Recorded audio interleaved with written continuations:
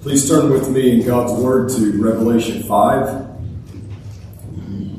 Thank you for the opportunity to be here with you today. It's a great honor, and I have had some voice trouble the last few days, but I'm hoping and praying the Lord help us this morning that we'll be able to get through it.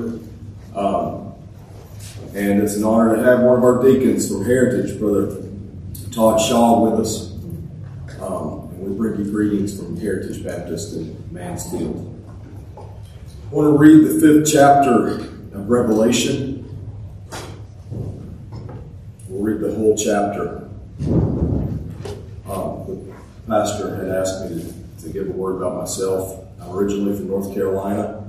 My wife and I spent 7 years in Oklahoma ministering among the tribes there. And year before last in December, we went to Mansfield, and I'm studying there at IRBS and serving in a pastoral internship there at Heritage. Revelation chapter 5. And I saw in the right hand of him who sat on the throne a scroll written inside and on the back, sealed with 7 seals.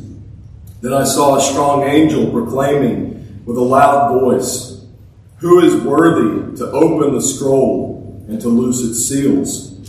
And no one in heaven or on the earth or under the earth was able to open the scroll or to look at it. So I wept much because no one was found worthy to open and read the scroll or to look at it.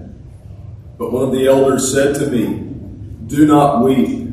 Behold, the Lion of the tribe of Judah, the root of David, has prevailed to open the scroll and to loose its 7 seals."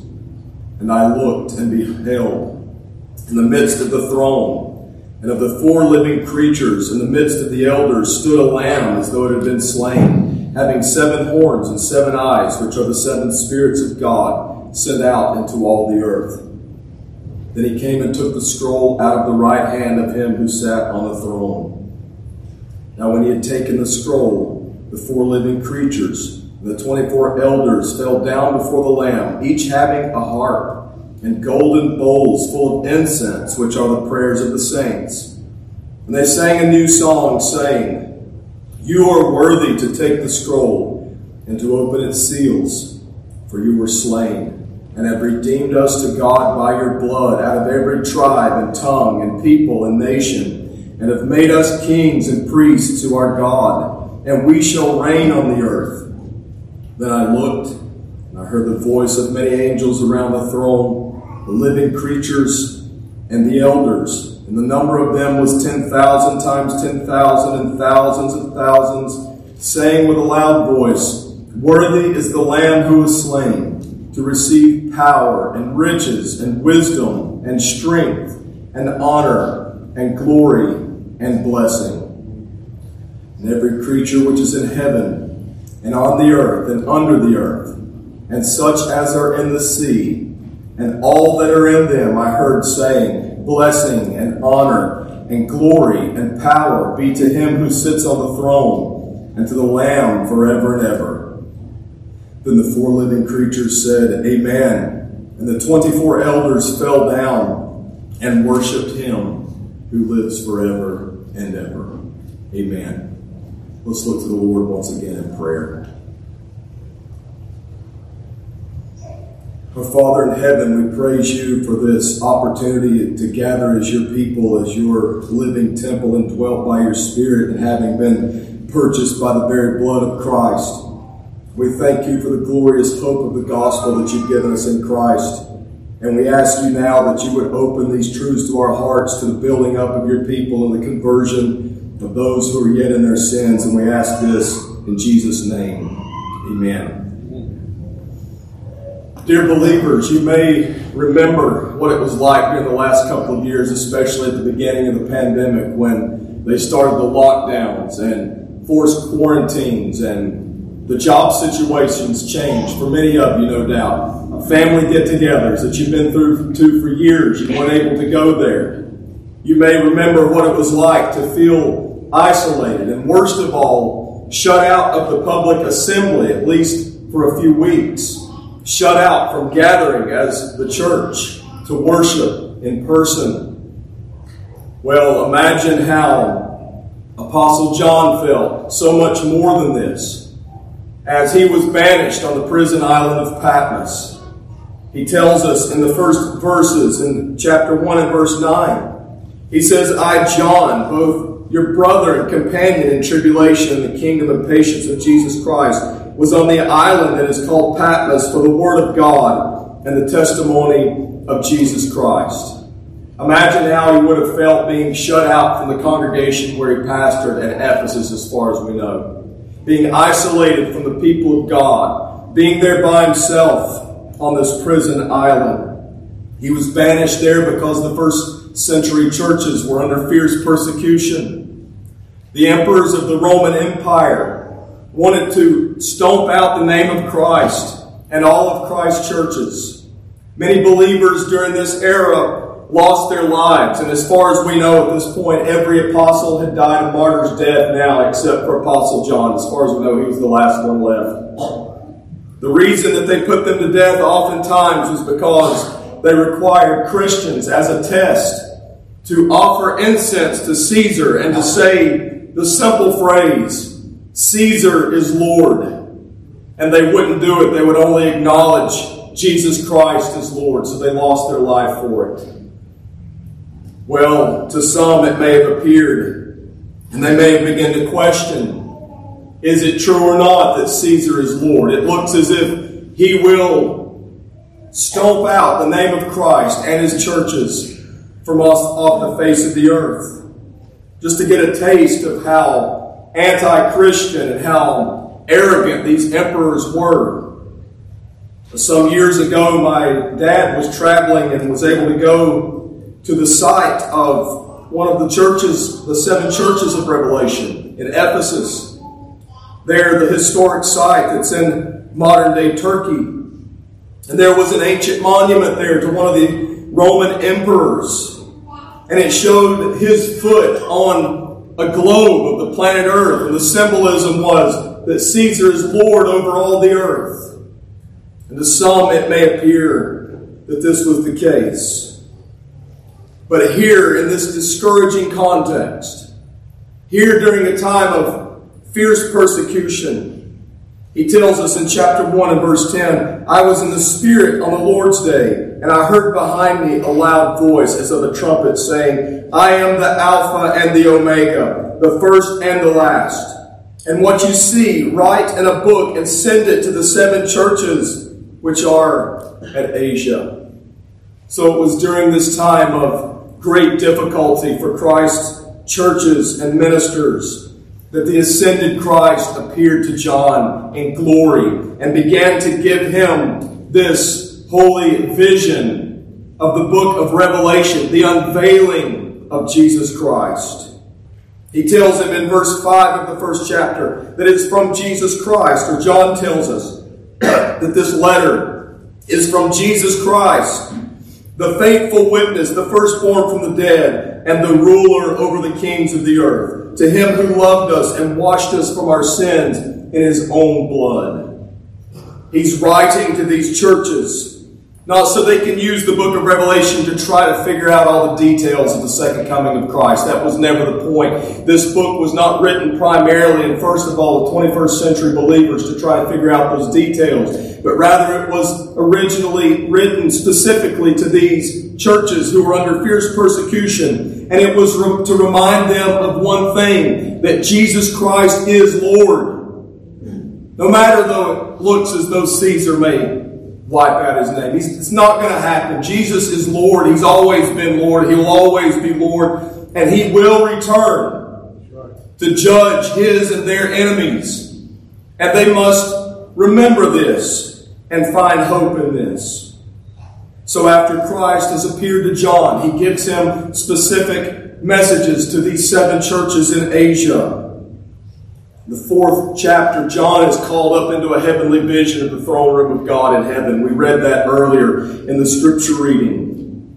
And now here, it's as though the camera lens zooms in to one particular part of that throne room to the hand of God upon the throne and the scroll in his hand. And that's where chapter 5 picks up as this scene focuses in on Christ. So with this in mind, I want to preach on the theme, worthy is the Lamb. We'll see it in 3 basic thoughts. First of all, worthy is the Lamb in heaven's scroll. This is verses 1 to 5. He says in verse 1, "And I saw in the right hand of him who sat on the throne a scroll written within, and on the back, sealed with 7 seals."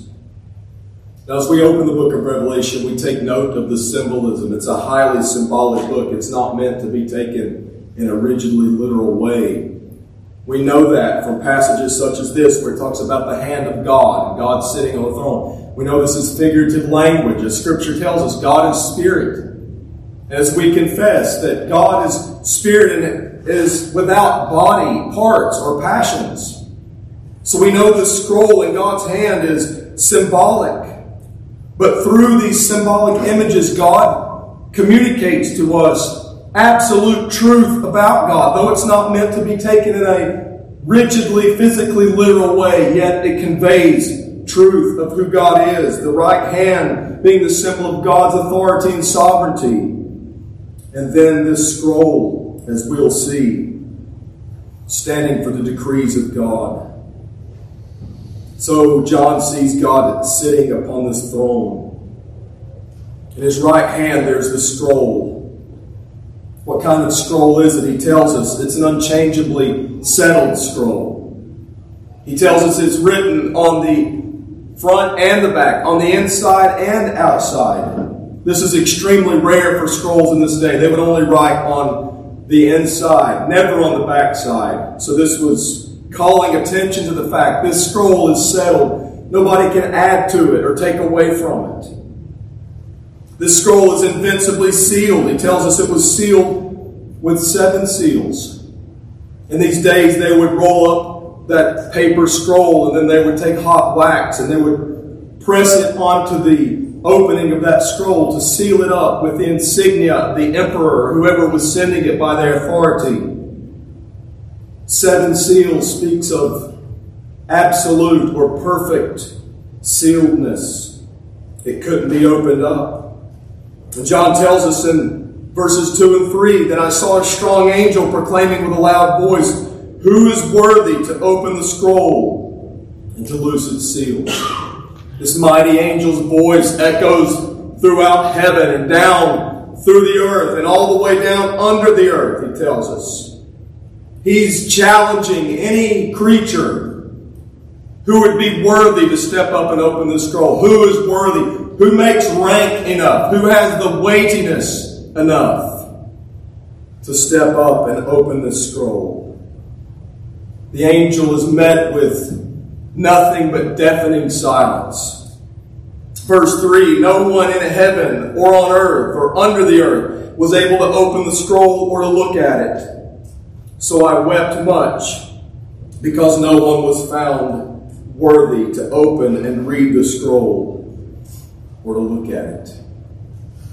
Now, what was this scroll that was such a big deal that the Apostle John wept and sorrowed when it couldn't be opened? Well, we know if we read the chapters after this that when this scroll is opened, that it brings about the final consummation of all things. God's judgment upon the wicked and the salvation of his people. It marks the beginning of salvation for God's people from the destruction and persecution of their enemies. This scroll has to be opened in order for God's redemptive program to go forward. So it's symbolic of the eternal decrees of God. We confess, and Scripture teaches concerning God's decrees, that they're eternally settled and can't be added to, can't be taken away from. No man can thwart God's will. No man can look into God's decree. No man can explore the depths of it and understand it. These are the things that belong to God. Dear believer, when we think about this sealed scroll, we think about the eternal decrees of God. How that for His own glory, He has foreordained whatsoever comes to pass. We realize that everything concerning us is in this scroll. Everything concerning all of God's people and all of created reality is contained in this scroll. Every day of your life, dear believer, every detail of your life, every circumstance of your life, every good and bad thing that has ever come into your life is in this scroll. Now I wonder, as John here weeps when the scroll can't be opened, and he sorrows that there cannot be closure, there cannot be a consummation, a bringing about at the end. You know how it is when there's been a family who suffered tragedy. Maybe one of their family members was murdered, and they finally have the trial, and they justly condemn the murder, and they use the language, well, finally they have closure. Finally justice has been served. There's finally some kind of closure to it. Well, imagine all of the sin and wickedness and ungodliness against God and His Christ that's been committed down through the ages. And if this scroll can't be opened, all of them are going to go scot-free. Christ's churches who are being persecuted, these wicked Roman emperors, are just going to walk free. They'll never come to justice. The church may even be stomped out. This is a tragic event if this scroll cannot be opened. And there, John is weeping. But then the elders come. An elder comes to him, and he tells him in verse 5, "Do not weep. Behold, the Lion of the tribe of Judah, the root of David, has prevailed to open the scroll and to loose its 7 seals." Weep not, John. Turn, behold, look. There, the Lion of the tribe of Judah, David's son and David's Lord, the lion-like Savior, Jesus Christ, has stepped forward to open the scroll. John turns and looks, and one glimpse of Christ and His glory turns his weeping and sorrow to joy.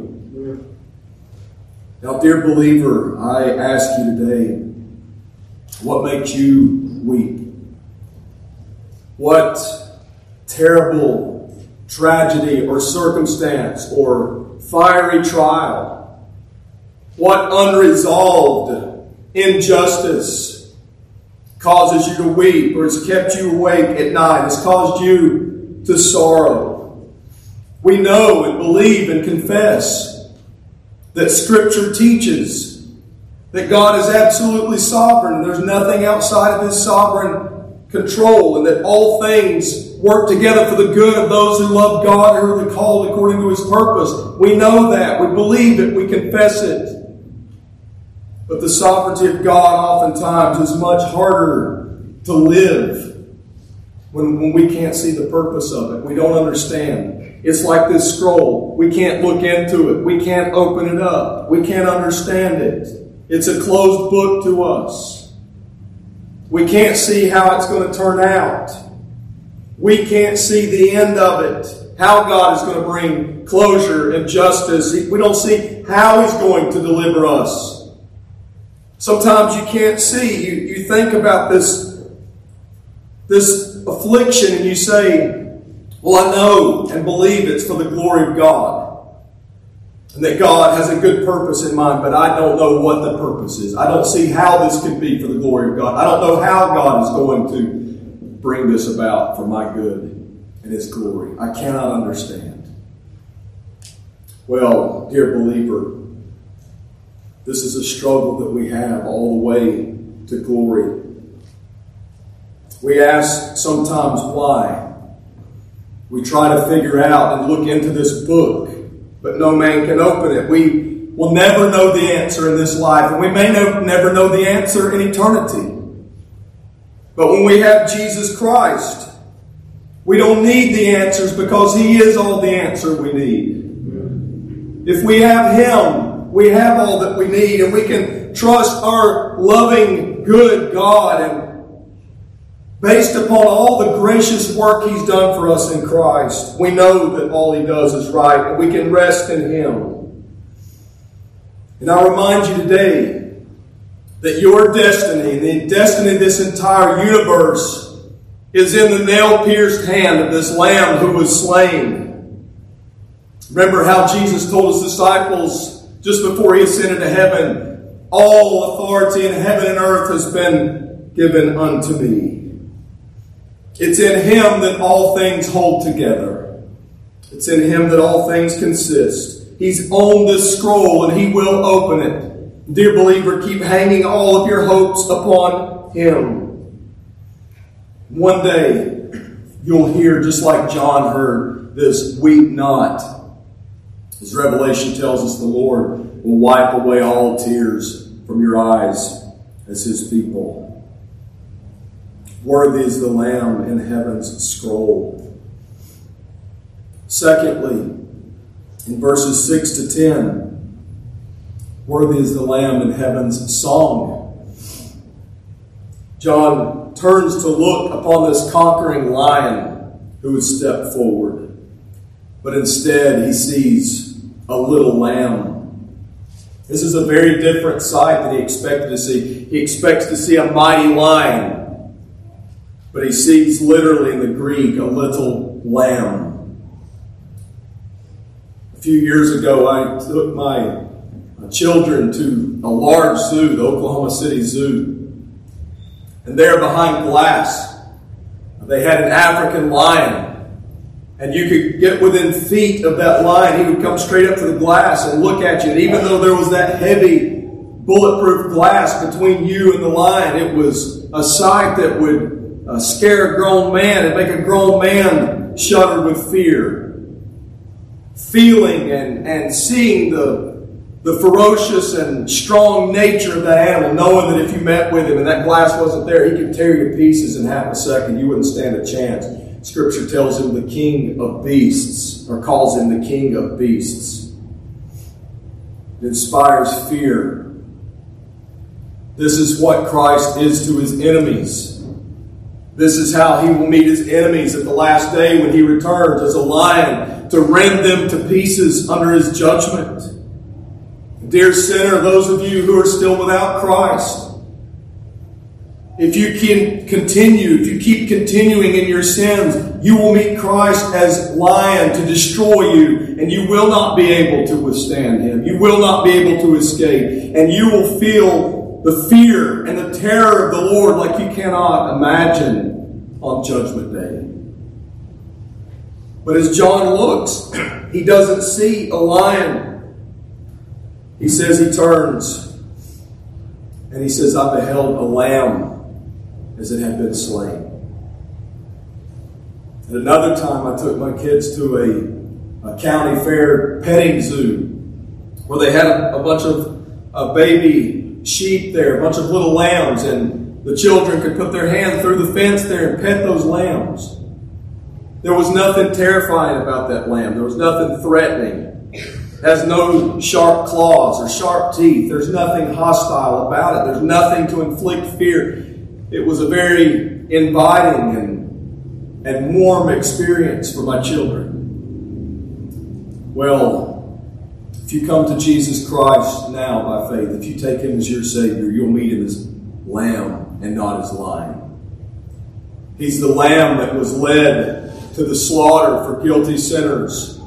The innocent lamb who, as they nailed Him to the cross, though He could have, with one word, He could have hurled those soldiers into the very depths of hell. But He laid out His hands and feet. He willingly laid down His life like a lamb to the slaughter. He did not retaliate. He did not fight them. He did not destroy them. What a gentle lamb. What a meek and lowly Savior. And He tells you, come to me because I'm meek and lowly. You'll find rest for your souls. And during His earthly ministry, even little children could come and be around our Lord Jesus. And they were not fearful or intimidated by Him. And dear sinner, every sinner who has ever come to Him and believed upon him has found him not as lion to attack them, but as a lamb to receive them. And if you come to him, he'll receive you as well. Take him as your lamb.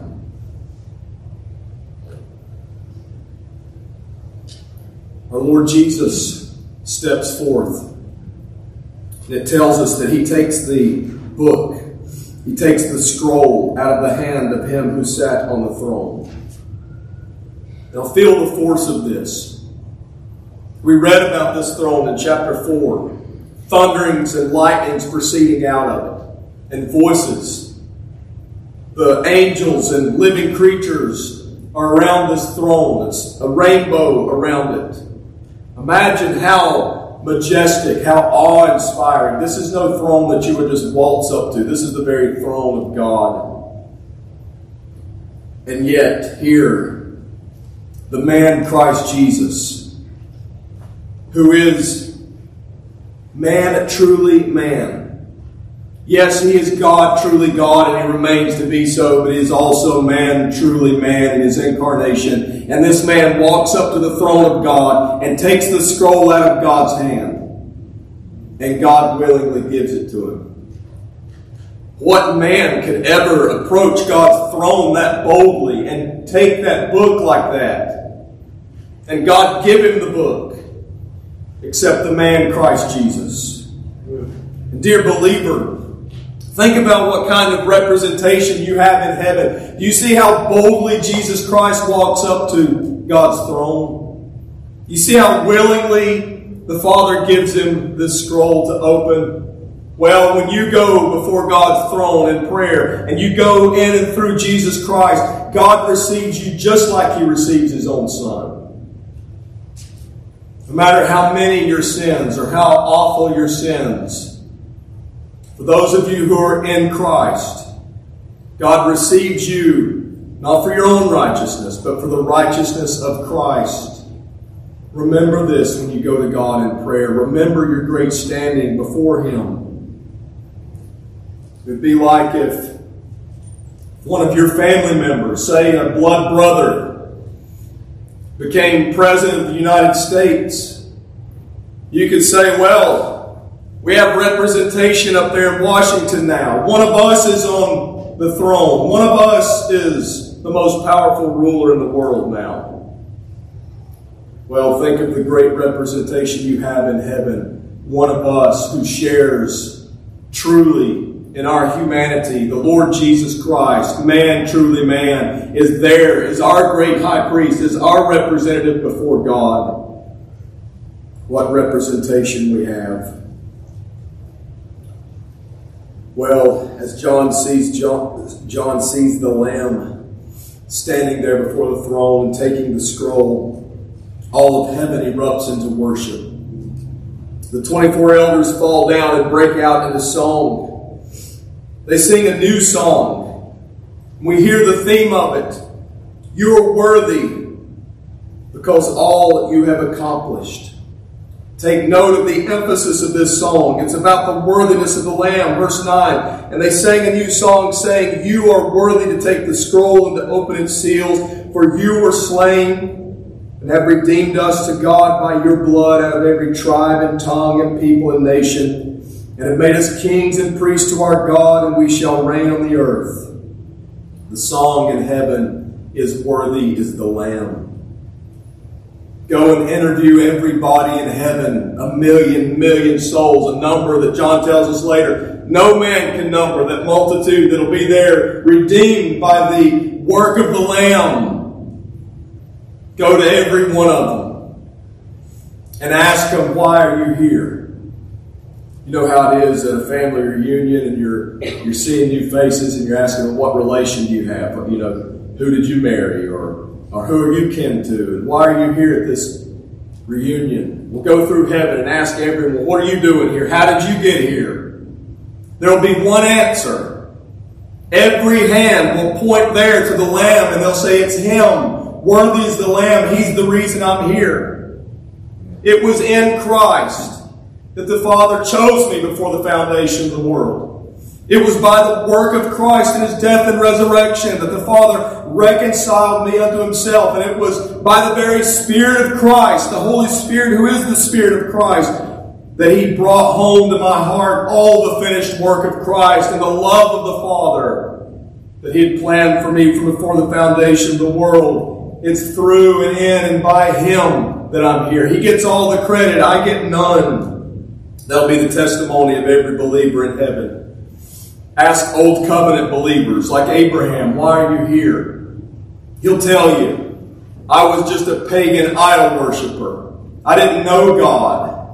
I was perishing in my sin, and God appeared to me. He promised me a seed in whom all the nations would be blessed. That seed was Christ, and it's through Him that I'm saved. He's the only reason I'm here. You could ask New Covenant believers. You could ask the woman at the well, why are you here? She'll tell you, I was going about my life like any other day. I went down to the well for a drink of water like any other day. But there Jesus came to me. He gave me living water. He's the reason I'm here. Ask any believer in all of human history, and they'll tell you, worthy is the Lamb. You are worthy to take the scroll and to open its seals. Well, why?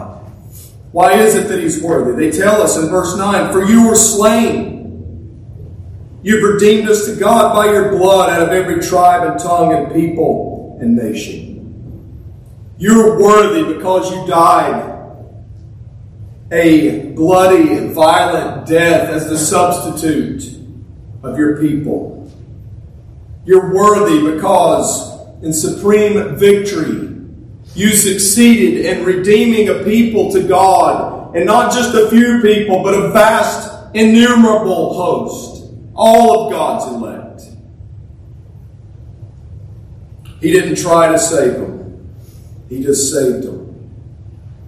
You may know what it's like as a hunter. You might be like me. You're good at hunting, but not as good at finding. Or as a fisherman, you're good at fishing, but not good at catching.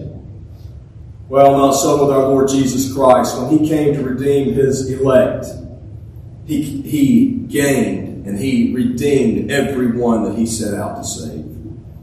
He was the successful Savior in all of His work, and He is worthy to open the scroll. He redeemed us to God. He bought us back off the slave market of sin.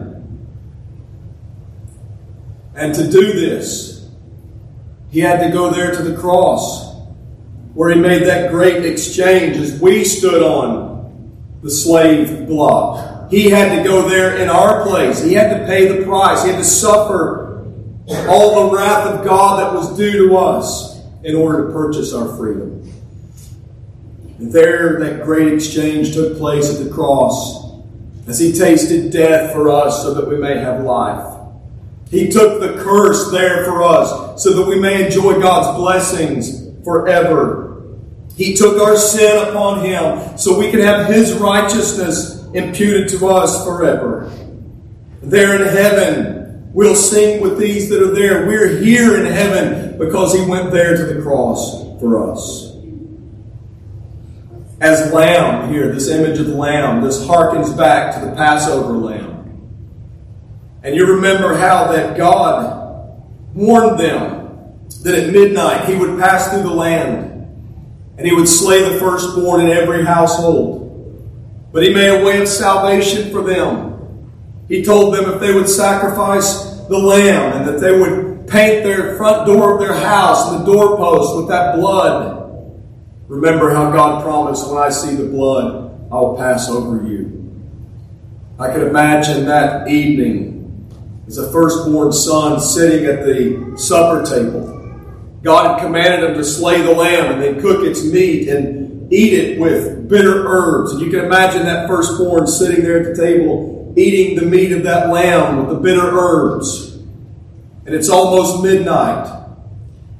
And as God visited death upon all firstborn in Egypt who did not have the blood of the lamb applied, the screams of death go up into the night. The cries of anguish and sorrow of those firstborns dying under the judgment of God. Maybe that Hebrew firstborn son's heart began to pound. Maybe he had cold and sweaty palms as he wondered, am I going to fall under the wrath of God? Midnight comes and goes, and he's still alive. And as he's eating the meat of that lamb, the taste of the lamb is in his mouth, and he realizes the only reason that that's not me dying under the judgment of God right now is because of this lamb who died in my place. That's the only reason I'm not perishing under God's judgment. Dear believers, after the final judgment, as we've heard the screams of those cast into outer darkness, and we know we deserve to go there because of our sins, and yet we enter into the glories of eternal life, into the presence of God, and we enjoy the vision of God's glory. We join in this worship of the Lamb. Forever we'll have the taste in our mouth. The only reason that's not us burning under the wrath of God is because of this Lamb who died in our place and redeemed us. It's been such a joy to experience a few small foretastes of this coming day, when people of all nationalities, all languages, all tribes, it tells us, will gather there and sing this song to the Lamb. Seen in Kenya, Africa, where they have 43 different tribes. I've worshipped in churches there where there are people from various warring tribes that used to hate each other, and that when they have opportunity, they will wipe each other out. They'll seek to exterminate the whole enemy tribe. They hate each other so bad. But now they're there worshiping together. And they'll tell you our tribal identity is that of Jesus Christ now. One of the strangest scenes I've ever seen in my life was in Paris, France. There was a small storefront room that the church had there where they met. And it was a baptism service on the Lord's Day. And that little place was packed out. And the man being baptized was a former Muslim from North Africa. His name was Abdunor. He had been converted and he was being baptized on profession of faith. The pastor there baptizing him had been an atheist before he was converted. He was from France. There present in that service, there were believers from France, from Africa, from Asia. There was a Jewish man with his family, a Jewish believer. There was a man from Poland who just a few months before had been a neo-Nazi skinhead. He pulled up his sleeve and showed me the swastika tattoo on his arm. And he was attending that service because 3 months before he'd been converted, and he and his wife, after living together for 17 years, had become married, and they were on their honeymoon in France, and they came across the church there and came to the service, and he made known to us before the service. He said, I want to apologize to some Jewish brothers and sisters and others because I used to hate them, but now I love them in Christ. And after that baptism service, where that ex-atheist had baptized an ex-Muslim, there that ex-neo-Nazi skinhead, they gave him opportunity. And with tears in his eyes, he said, I want to tell all of you that are not white that I love you in Christ. Before I hated you, and now I love you. And after the service, he and that Jewish brother embraced and wept on each other's shoulder. And as I looked around that scene that day, at such an unusual scene, I thought, where in the world could you see this except by the power of the gospel of Christ? To dissolve these kind of hostilities and to tear down the middle wall of partition between us and to make us one body in Christ. But this is only a tiny glimpse of what we're going to experience at the last day, when all the elect of all ages from all corners of the globe gather together and begin to sing this one unified song of glory to the Lamb. He's worthy in heaven's song. Third and lastly, worthy is the Lamb in heaven's shout. This is verses 11 to 14. He says in verse 11, "Then I looked, and I heard the voice of many angels around the throne, the living creatures and the elders, and the number of them was 10,000 times 10,000, and thousands of thousands, saying with a loud voice, Worthy is the Lamb who was slain to receive power and riches and wisdom and strength and honor and glory and blessing." The angels will not miss their chance to join in this praise to the Lamb. And though they can't sing the song of the redeemed, for blood was never shed for them, yet they join in and worship the worthy Lamb for his great accomplishments. And as these angels join in and all the others in heaven, the sound echoes down through the earth and down under the earth and into all the created universe. It tells us in verse 13, "And every creature which is in heaven and on the earth and under the earth, and such as are in the sea, and all that are in them, I heard saying, Blessing and honor and glory and power be to him who sits on the throne and to the Lamb forever and ever." All creation joins in this song. From the lowly frog to the soaring eagle, from the tadpole to the whale, every creature, great and small, it tells us, joins in, ascribing worthiness to the Lamb. The waves of the sea roar. The wind blows. The trees wave their hands in glory and praise to Him. The stars shine for the glory of the Lamb. All creation joins in. This reminds us that because of Christ's cross work and His resurrection, all of the created universe will be redeemed from the curse at His return. Even from the belly of hell ascend up the groans of the damned who are there as the voice goes down under the earth, and they begin to join. Dear friend, if you die in your sins, you will still give glory to God. You will still worship the Lamb. Even in hell, you will groan out the glories of the Lamb.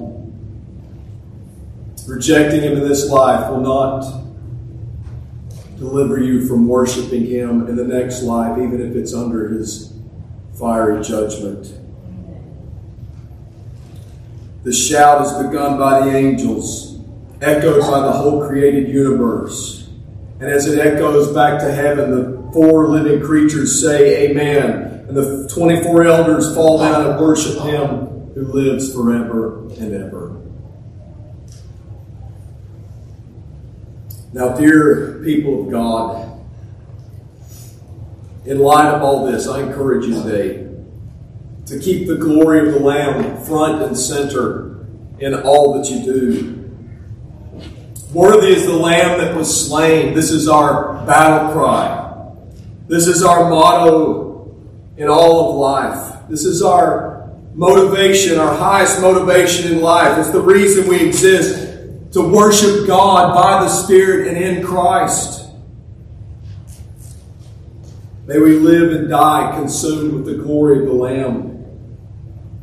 We're pilgrims like these first century Christians traveling through a hostile world. There's so much that can discourage us as we look around the present world situation. But we must always look to Christ and remember this day is coming. It's just ahead of us. Even if we live another 100 years, it's just ahead of us in comparison to all time and eternity. Dear believer, let us repent where we have sinfully failed to keep the glory of Christ front and center, where we've taken glory or credit to ourselves, or where we've given it to idols. It reminds me of the Pilgrim's Progress, the second part, where a Christiana sees there an interpreter's house. She sees a man with a rake in his hand, raking through the trash on the floor. He's raking through the muck raker. He has his head down all the time, looking at that trash on the floor, raking it. Just above his head, there's a celestial being offering him a heavenly crown, but he won't look up long enough to even see it. He always has his head down in the muck. Well, it's so easy for us, isn't it, believers, to get like that muckraker and to be so consumed. And yes, we have to be diligent in work and living well, working well for the glory of God, but we can become consumed sometimes so that we forget to look up and remember the glory of our Christ and the joy that awaits us in Him. But I encourage you, dear believer, to look up and look up every day.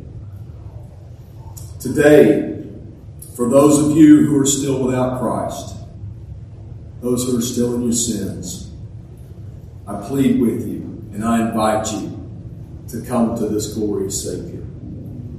Up till now, you've wasted your whole life not worshiping Him. His Father thinks Him worthy of all creatures' worship, and He hands Him this scroll. The elders and the living creatures and the angels and all creation thinks He's worthy of worship, and they sing and worship Him, and yet all your life you've not worshiped Him. What a tragedy. But He's so gracious that He's willing to forgive you.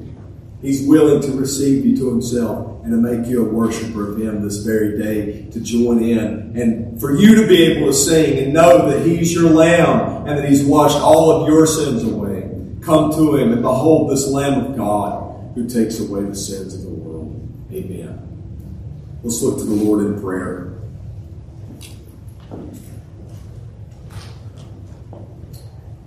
Father, we can never put in words, we can never express, we can never thank you adequately for all that you've done for us in Christ. We deserve to be in hell right now and forever for our sins against you. Not just from before we were saved, but even since we've been saved. We deserve nothing but your judgment. We thank you for your free grace to us in Christ. And we pray that you would help us as your people to live in this realization and to put sin to death. We pray for those that are in their sins, O Lord, this day. Deliver them and open their eyes, their hearts and minds to the glories of Christ so that they cannot resist and can't stay away from them another moment. We ask you in Jesus' name. Amen.